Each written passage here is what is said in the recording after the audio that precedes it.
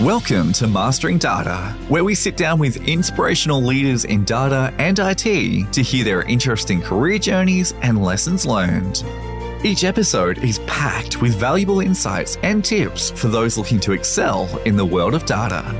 So, whether you're just starting out or a seasoned professional, join us and get ready to take your data skills to the next level. Welcome to Mastering Data, where we learn from the experts about their journey to success. And today we've got a special guest, Kathryn Gulifa, who has a resume that will make anyone's head spin. Now, Kathryn, I've had to write this down because there's so many qualifications and experience that you've got, right? So just bear with me a minute.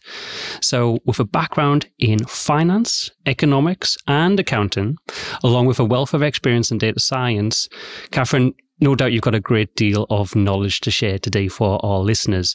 Now, you're also the vice chair of IPA. Hopefully I pronounced that right. It'll do. Okay, that's a good start. And a judge for their Top 25 Analytics Leaders Award.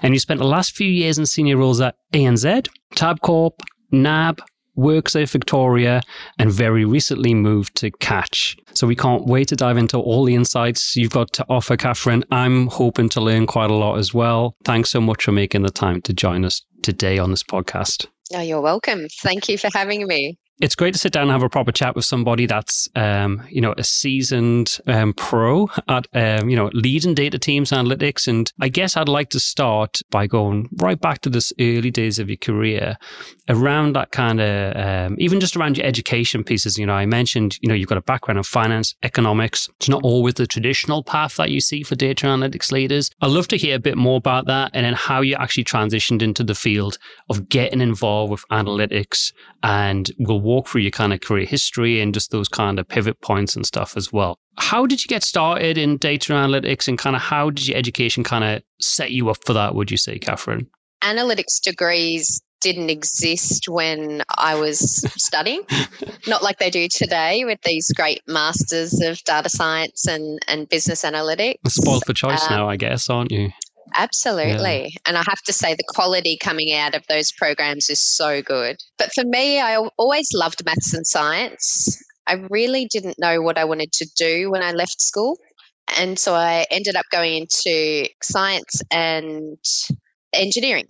And I actually hated the computing elements of the degree. How ironic is that, right? I hated programming, didn't have an affinity for it at all, but I love the physics side of things. But I thought this is going to get me nowhere. It'd be fun, but there's no career for anything beyond academia.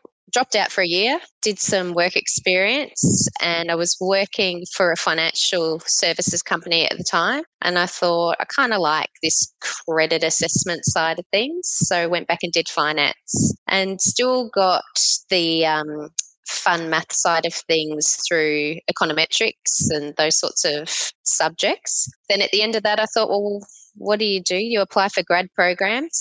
And so I did that with all the banks and then wound up at ANZ.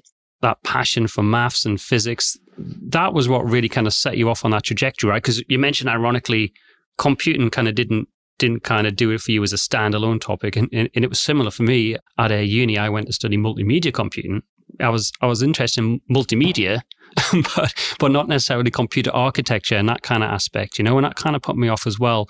And it's just striking that it makes you think about how many people are put off getting into a actual career in computing science because of that kind of hard line of computing, that really kind of detailed edge of it, So it's interesting that you didn't necessarily get taken by that, but you still found your way into working with data and albeit computers as well. Yeah, absolutely. And I always say that I knew enough as a practitioner to do what I needed to do from a programming perspective to be able to draw the insight out of the data. But I was never going to be the best programmer.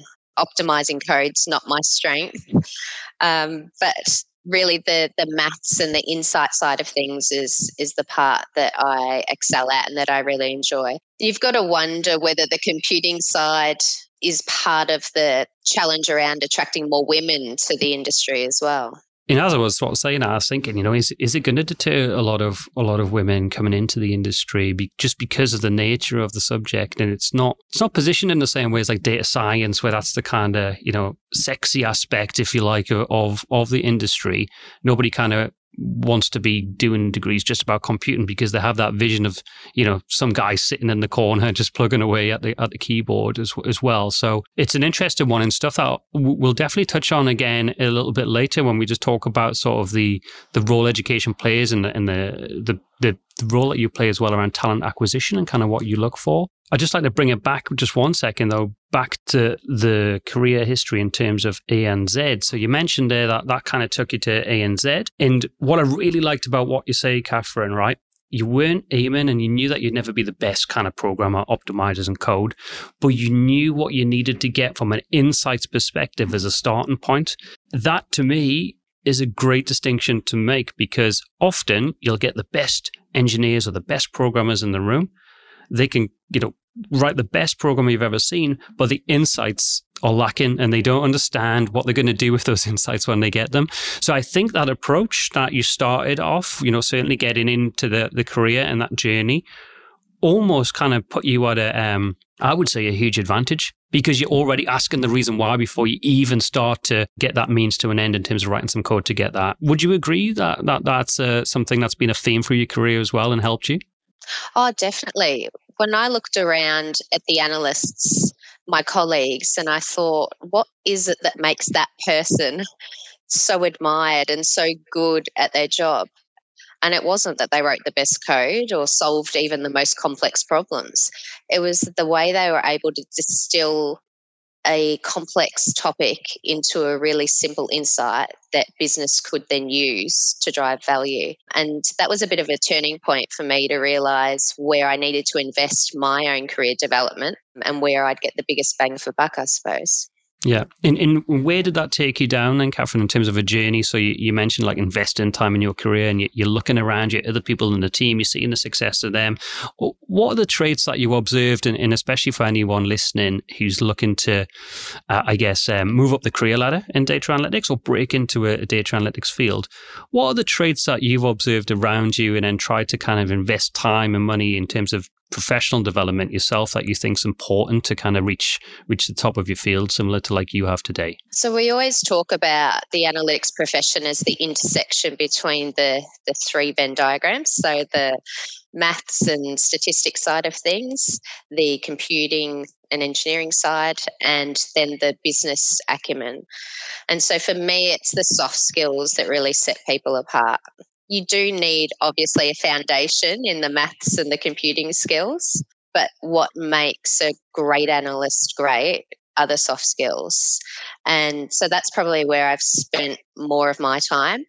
When I first started my career, I was terrified of presenting on my development plan every year. It's a common one, right? It's surprising how many, even very experienced people, really don't like to stand up in front of an audience and have to present anything, Yeah, I would go bright red. Like it was a physical reaction to the fear of presenting. So I had it on my development plan for several years early in my career. Had an epiphany one day when I realised that you never actually get over the fear. You just manage it, do you? Get better at feeling uncomfortable. Yeah.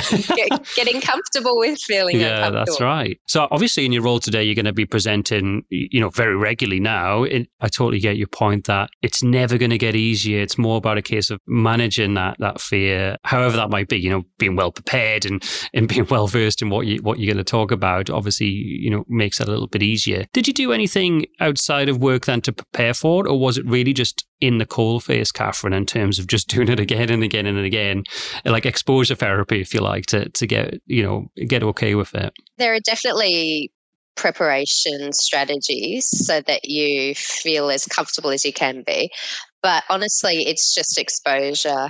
And for me, it was a commitment to turn up to conferences that I didn't have people I knew around me and force myself to introduce myself to people, saying yes to talk on panels or to give presentations. Yeah, just putting myself out there and developing, I guess, that comfort level. And is that like a trait that's followed you through your career, Kathryn, in terms of putting your hand up for things and stepping forward and maybe it's getting outside of your comfort zone. Is that something that you can observe kind of looking back throughout your career experience? Yeah, definitely. For me, it's really a life trait. I remember in year 9 at high school, I actually signed up to drama as an optional subject for a term. The thought again terrified me, but again, trying to develop some sort of confidence because I just felt crippled by it. Wow, that set you on that path, right?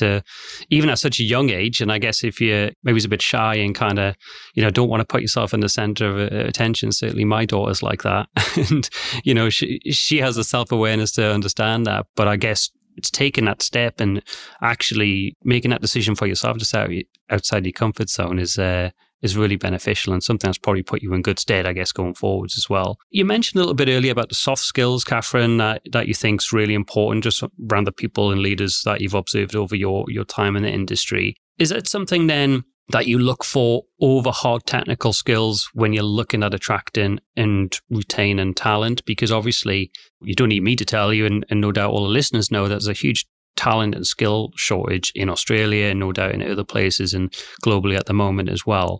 It's something that I'm really interested in terms of a strategy for talent acquisition because of those reasons and because it's a challenge for all businesses at the moment. So what would you say are the top kind of 3 skills that you look for in a candidate? And have you tried anything novel or unique to identify where that talent may live outside of the traditional channels? For me, it's definitely the soft skills over the technical skills. Again, you need to have a technical foundation, so I don't want to minimise that. And sometimes you do need a really strong technician. If you've got the balance of the team, you've got the soft skills there already. So I guess it depends what you're recruiting into, but I tend to favour the soft skills more. I think they're just harder to teach soft skills to people if you don't have that innate ability versus the technical skills. If you know some sort of coding language, you can pick up another one. You can do a base stats course, but to teach someone curiosity and investigative skills. Yeah, where do you start with that, right? Yeah, it's really hard to build that into someone's way of working, I suppose. It doesn't always work out. It never does. I don't hires. Well, I don't think there's a foolproof system. I think you could only take it so far, and often gut feel to a point can lead you in the right direction as well, right? Yeah. Not always, no. But most of the time. It's definitely something I've observed, and I've probably changed my approach and strategy over the years after doing, more interviews than I want to care to think about in terms of the time, and no doubt you have as well. It's that the technology obviously changes so quickly. So to have a particular technical skill in a certain hot technology now might not be the same tomorrow. But also to try to, like I say, teach curiosity or values of how to treat people with respect and work in the team, stuff that, inherently that you want to see in your candidates to be able to fit as part of your culture is obviously super important and hard to extract, I would say, in a 60-minute interview as well. I don't know if you've got any particular approaches or questions that you do to kind of draw that out from people, or if you've tried anything novel in terms of strategies, whether running an event or different things in any of your previous companies. Have you tried anything novel and has that worked, or has it backfired as well? Is there stuff that we should avoid and, as opposed to that? To draw out those skills or during the recruitment process? I think during the recruitment process to understand if somebody has those values, what questions can you ask? And I guess the second part of my question is around, that trying anything different rather than just going, posting stuff on the job boards and having candidates apply. Has there been any unique or novel perspectives or approaches you've taken? I think firstly, I'm not a big fan of technical tests as part of interview processes. Some people are, it's just not for me. I think if you've got a history of job experience in the analytics profession, you haven't got through without basic technical skills. So I kind of take that as a given. I'm really focusing on the problem-solving approach. And so I'm asking some business-related questions, so like some analytics use cases that relate to our business to understand if people don't have an intimate knowledge of the data, but can they think about the data domains and the type of attributes that they would use to explore a problem. And then probing the commercial thinking as well. So are people thinking about the commercial applications of the outcome of their analytics, and how would they size the impact, or, the revenue impact or the business impact of their technical solution, that's and a good determine one. whether it was viable or not. Yeah. So is it even in the thought process? Well, this is it. Or are they just keen to solve the problem? Yeah, and I think that commercial question is a real killer question. I think I like the scenario-based ones, so I often say give them a scenario or let them describe a scenario and the problem-solving approach or critical thinking approach they did to, resolve that problem and what the outcome was, because it shows you that pattern of thought. But that commercial one, it's not something I've ever asked before, and I'm not entirely sure how many could give a satisfactory answer to that, right? Because, like you say, it's not necessarily the first thing that technical people certainly think about. And again, it goes back to why I think that you've got a major advantage early on in your career by thinking in that way, thinking of what am I going to do with this potential hypothesis when I prove it's true? Is it really going to add value to the business? So I think that's a really interesting one. One thing I wanted to touch on is we mentioned at the top of in the introduction at the top of the call is that you're part of the judging panel for the IPA Top 25 Analytics Leaders. What do you look for in those leaders? And is the crossover to some of the kind of aspects we've just discussed when you're looking to attract and recruit talent as part of your day-to-day job as the head of data analytics? So in the leaders, I'm really, again, looking for the commercial side of things and how they're building the brand of their analytics teams. I'm looking for evidence that they're tapped into the business strategy first and foremost, because that's really our key role as analytics leaders, is making sure that we understand the corporate strategy and are really anchoring the data and analytics strategy to enable those commercial outcomes. So that's number one.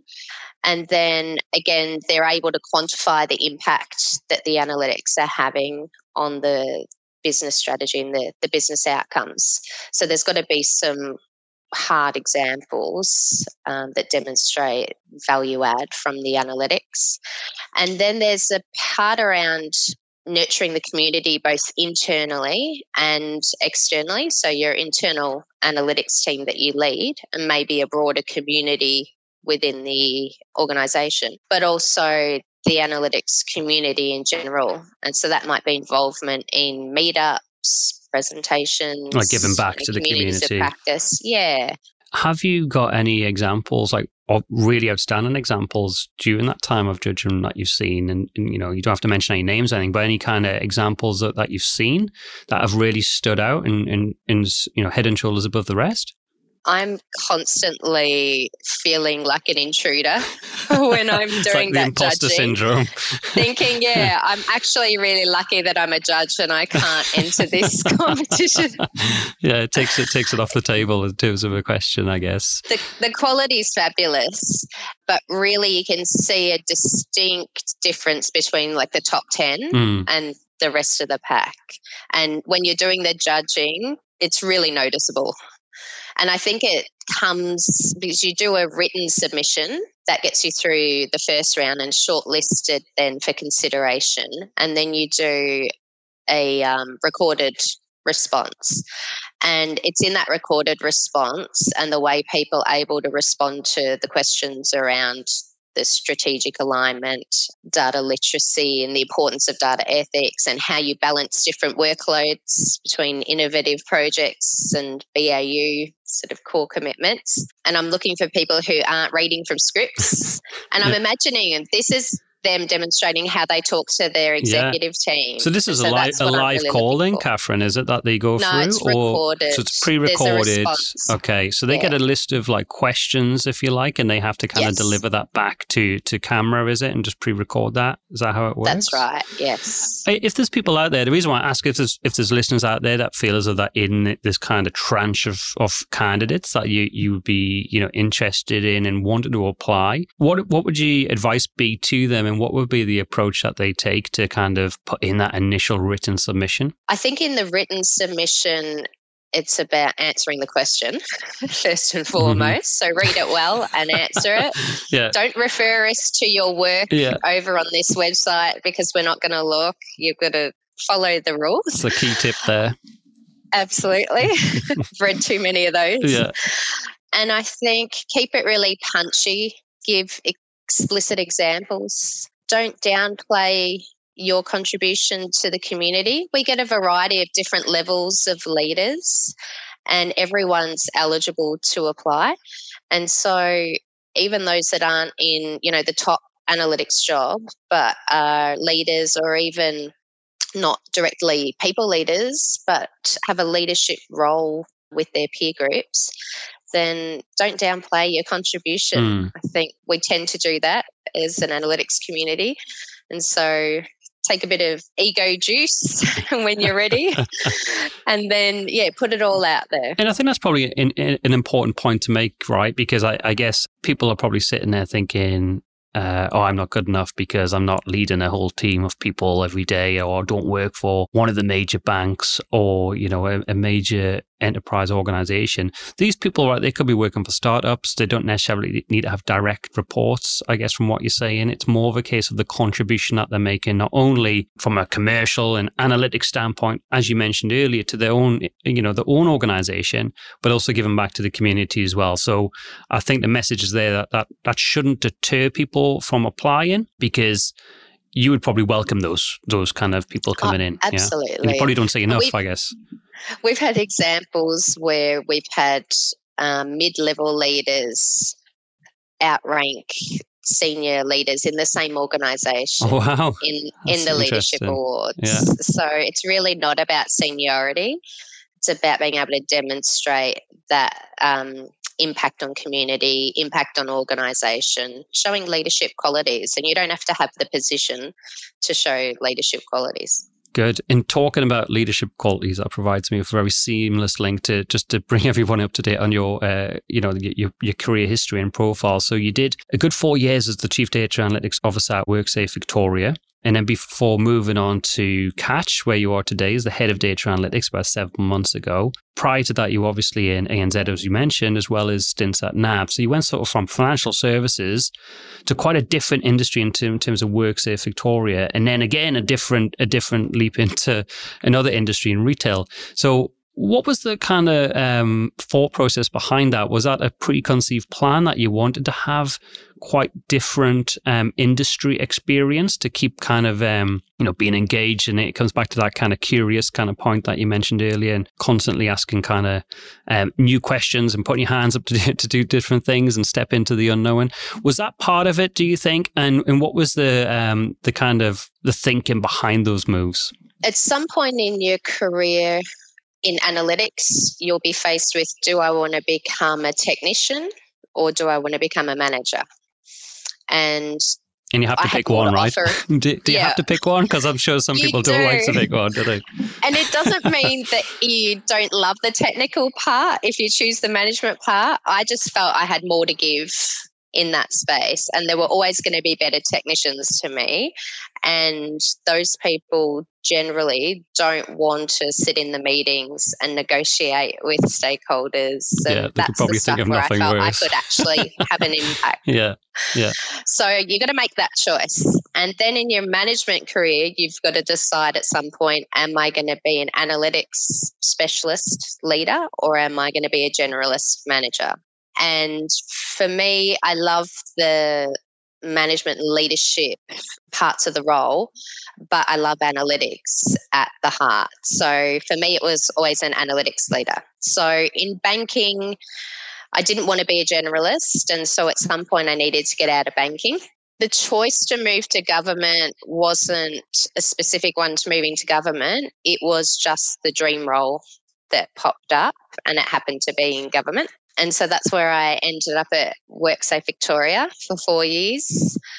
It was a good stint. 4 years is a good time to learn a lot about the industry. Yeah. Government was very different to private sector, to banking. And then I felt that I needed to get back into private sector. I really missed the high-performing teams. I don't know, I just missed that private sector vibe, more of the corporate vibe. And I get it. And I think there's a different kind of cadence, right, when it's privately funded, if you like. Yeah. There has to be a real commercial, again, that word coming up again, but it has to be a real edge to that private sector experience. So how have you found those kind of initial 7 months moving into the retail sector, back to the private aspect of things? It'd be great to hear as well, kind of at a high level, what you're responsible for, because data analytics is a big catch-all word. It's often a nice and easy place to go, or anything data related. That's the remit of someone in a role like yourself. So it'd be great to hear kind of your initial impressions about the cultural differences and about how your role is shaping up over the initial few months at Catch. Such a difference. And when I was interviewing with Catch, there was a lot made about the different pace at which Catch would operate and retail businesses operate compared to something like government or banking. And I said, yeah, that's fine. Like, I've got 3 kids under 5. I'm used to chaos. Yeah, I bet. I can deal with it. So I guess that pace thing, that didn't put you off. It didn't deter you at all. And I guess you were looking for that change, right? I was, yeah. I was really craving that change of pace as well. So it aligned well. I don't think I really realised that there was such a difference between analytics practiced in corporate private enterprise and even government versus then like a tech company, e-commerce, like a digital native. And what were those differences, Kathryn, would you say then? I felt like I was back to focusing much more on the detail of problems. So not sitting in meeting rooms negotiating. I wasn't starting my day thinking about what's the outcome I need to achieve and who do I need to convince to do what to get there. So the politics of everything. Yeah, the whole politics was missing, and everyone was just focused on getting things done. So you go to less meetings now is what in this role? Right, okay. So I knew it was too good to be true. Different sorts of meetings. Yeah, but I guess more data and outcome driven and focus is what you're saying? Yeah. And I've been much more in the detail. I've had to build a team from ground up, which I didn't expect to have to do, but it's nice to be able to sort of create your own team. Well, that was something I just wanted to pick up on, just as you mentioned that point. So because we've talked about your kind of career experience and history so far to date and brings us up to where we are today, we've talked about that talent acquisition strategy. So once you've got those people in, and you've had to build this team, like you just mentioned in Catch from scratch.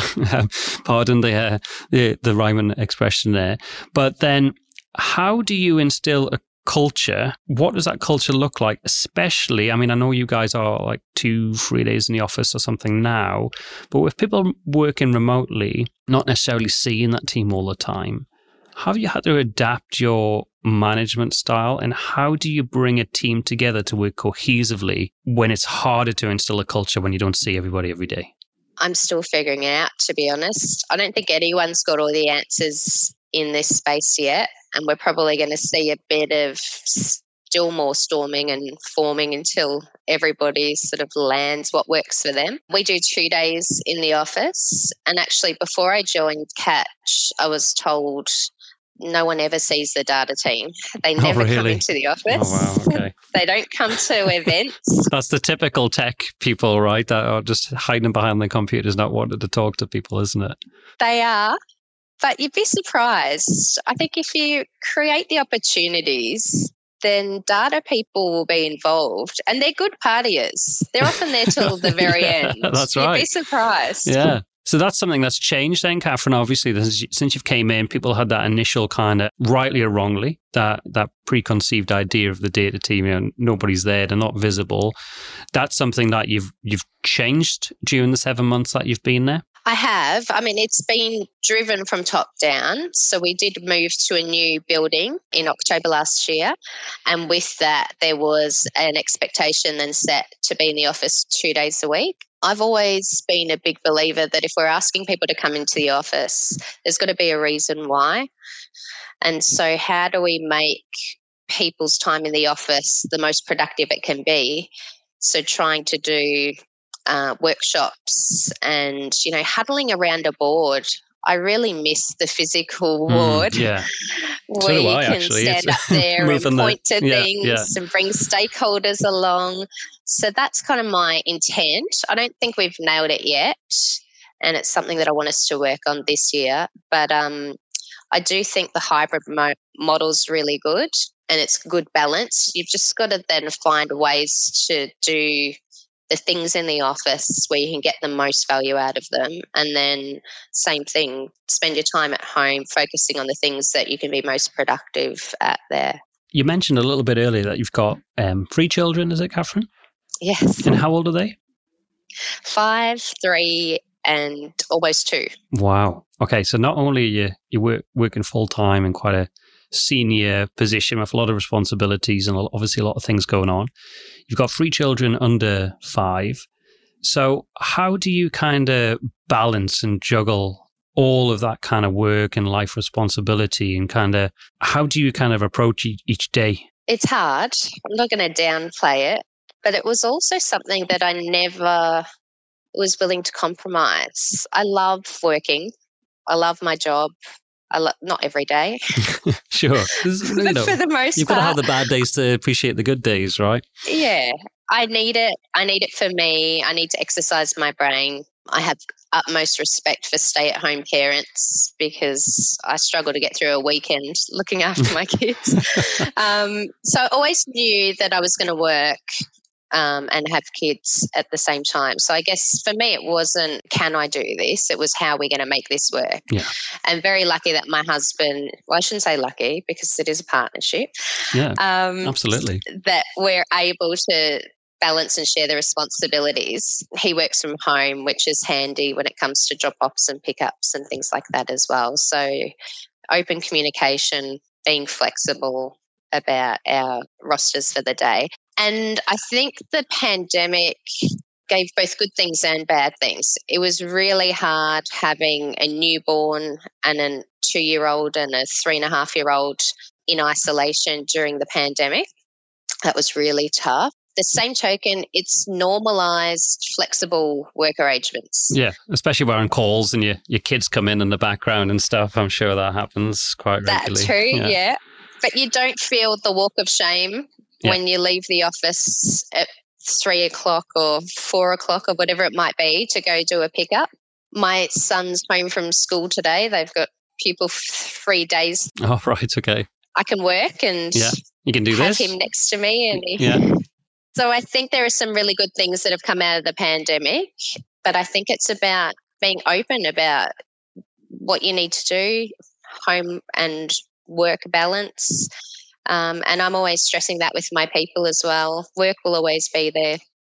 You've got to deal with your home responsibilities. And we all work hard enough that if you do need to take some time off for something, then it all balances out in the long run. I've always been of that mindset, and it's just that now I think the working mechanisms just support my ethos a bit better. That's great, and I can definitely see that coming through. In one of the questions I wanted to ask you, just around that, is with a full-on kind of job and a lot of responsibilities and a team of people to manage, and then a lot going on obviously at home as well, doing a role like yours isn't for the faint-hearted, and you're going to need a certain amount of resilience and motivation and drive to overcome challenges. If there's other people out there in a similar position to you with like 3 young children at home and having to juggle work responsibilities, whether that be in a data field or not, you know, like, do you have certain tools to help manage that coping with stress? Do you have like a particular daily routine?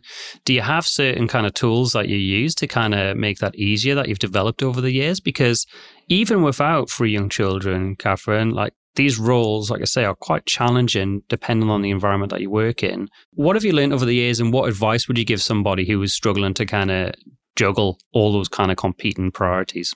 I think the biggest thing for me is when I first had children, I just had to make my peace with the fact that I can't do it all. I can't spend weekends on the laptop, you know, doing extra work.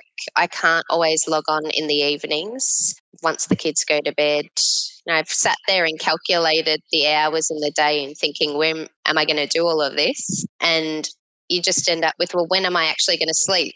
Because you just keep there's no more adding time things left. and adding things. And so you're just going to make your peace with it at some stage that I can't do it all. And I guess that helps you prioritize better. Yeah. You have to have ruthless prioritization and a good understanding of what are the real impacts that I can make, both in a work and home life, and really focus your attention there and let the little things go. Yeah, and I think that's great advice, right? Because I think there's always going to be work there, like you say. There's always going to be more work than you can potentially deal with. So if you wanted, you could fill your day with, I'm sure, meetings for the full 8 hours every day and more. But it may not be adding real value. So I think just to have that ruthless prioritization, like I love that kind of phrase. And it's one that I actually use myself from time to time, because you have to be ruthless, because you have to ask that question. Why are you doing this again? Why if you're going to invest a finite amount of time somewhere, whether that be at home or at work, it has to have an outcome, an impact associated with it, right? And I think that advice is really sound, and I think that a lot of people would stand to benefit from that. One thing I wanted to ask you about that we haven't touched on yet is mentorship and the role of mentorship, and if you've had any particular advice that anyone has given you over the years, whether that be in the formal capacity of a mentor or just a manager or a leader or a colleague. What role do you see kind of mentorship playing in over the years with yourself? And have you had any really good pieces of advice that's kind of changed the trajectory or your outlook on work? Oh, many. And whether they be formal mentors or just, those people that inspire me, and then I have in the little black book that I call on when needed. I've had lots of really important career advice.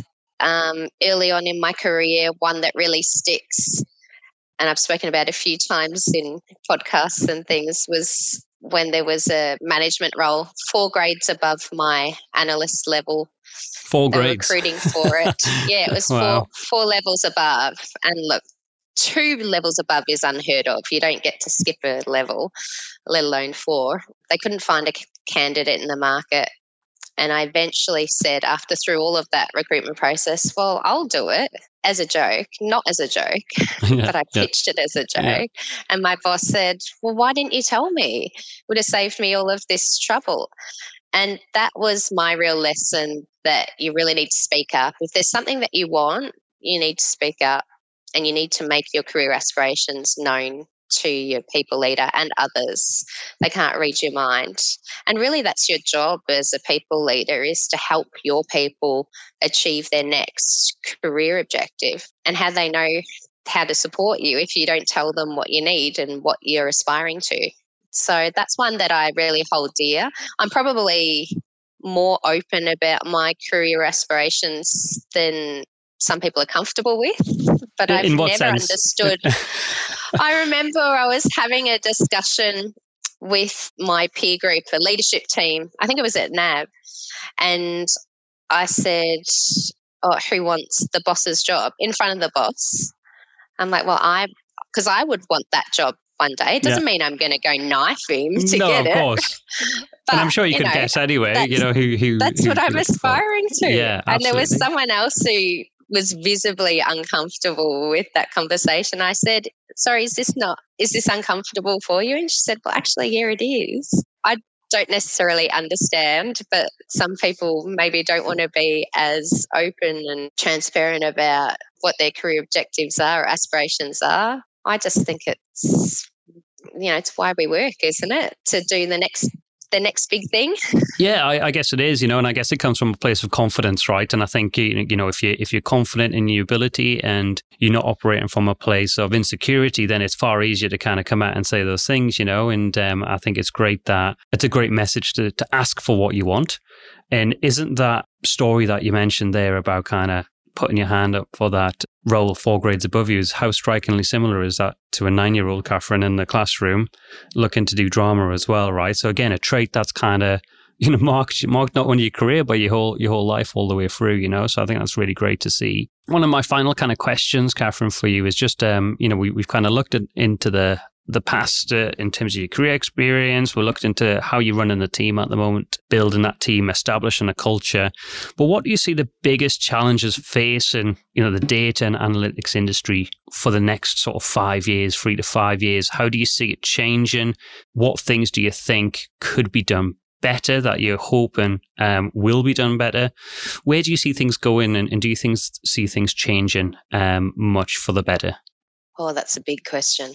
And you can pick anyone, and that could be technology, could be people, welcoming people from different kind of backgrounds and experience into the world of work in data analytics. I think lots changing, but the fundamental issues don't change. So the tech changes rapidly. In fact, if I were a practitioner on the tools today, I'd probably be a bit daunted by just the rapid change and trying to keep up with tech trends. So I don't think that's going anywhere. And, there will continue to be innovations that will make things faster, allow us to do more complex things in a more mainstream way. That will continue. One thing I don't think ever changes is the supply and demand problem. And so there's always going to be more demand for analytics, insights, for access to data, for data and analytics capability than a single team can provide. And so it just reinforces to me that continued democratization of access to data and capability into non-technical hands. And I used to hate the sales pitches from vendors around the analytics modeling tool that you could give to a marketer and they could do without the support of the analytics team. But I get it. It's got to be about how we move the less technical people up the maturity curve and give them greater capability to be able to answer their core business questions without relying on the highly scarce technical resources that you have in your team. So that's, I think, a problem we've always had, we will continue to have, and we just have to get better at prioritising where we use the skills of those small teams and making sure that, we're doing the right thing by them as well and using their skills for the problems that really need their skills. Yeah, and I think it's a great point and a challenge that nothing's found a solution to yet. And the speed of delivery might have increased a bit during the time that we've been in our careers, but managing that business expectation, which has only went up and up, probably 10 times more than the speed of development has in comparison, is always going to be a huge challenge, and one that's going to, I think, remain certainly for the next, a few years anyway. Listen, Kathryn, we're pretty much up against time. We've covered a lot of ground. I've asked half the questions I had for you, but it doesn't matter because we went off on some tangents which were really, really useful and insightful. I'd just like to thank you so much for your time, because I know how busy you are, and I've established how busy you are at home and at work now. So it's even, we thank you even more for giving up the time and in sharing the insights with our listeners and answering some of my difficult questions for me. So we really appreciate it, and I wish you all the best in your future at Catch as you kind of transition into building the team and adding more value. Oh, you're very welcome. Thank you for having me. Thanks so much. Cheers. Thanks for listening to Mastering Data. Hit follow to get future episodes packed with valuable insights and tips for those looking to excel in the world of data. And if you enjoyed this episode, leave a review to help others find the podcast.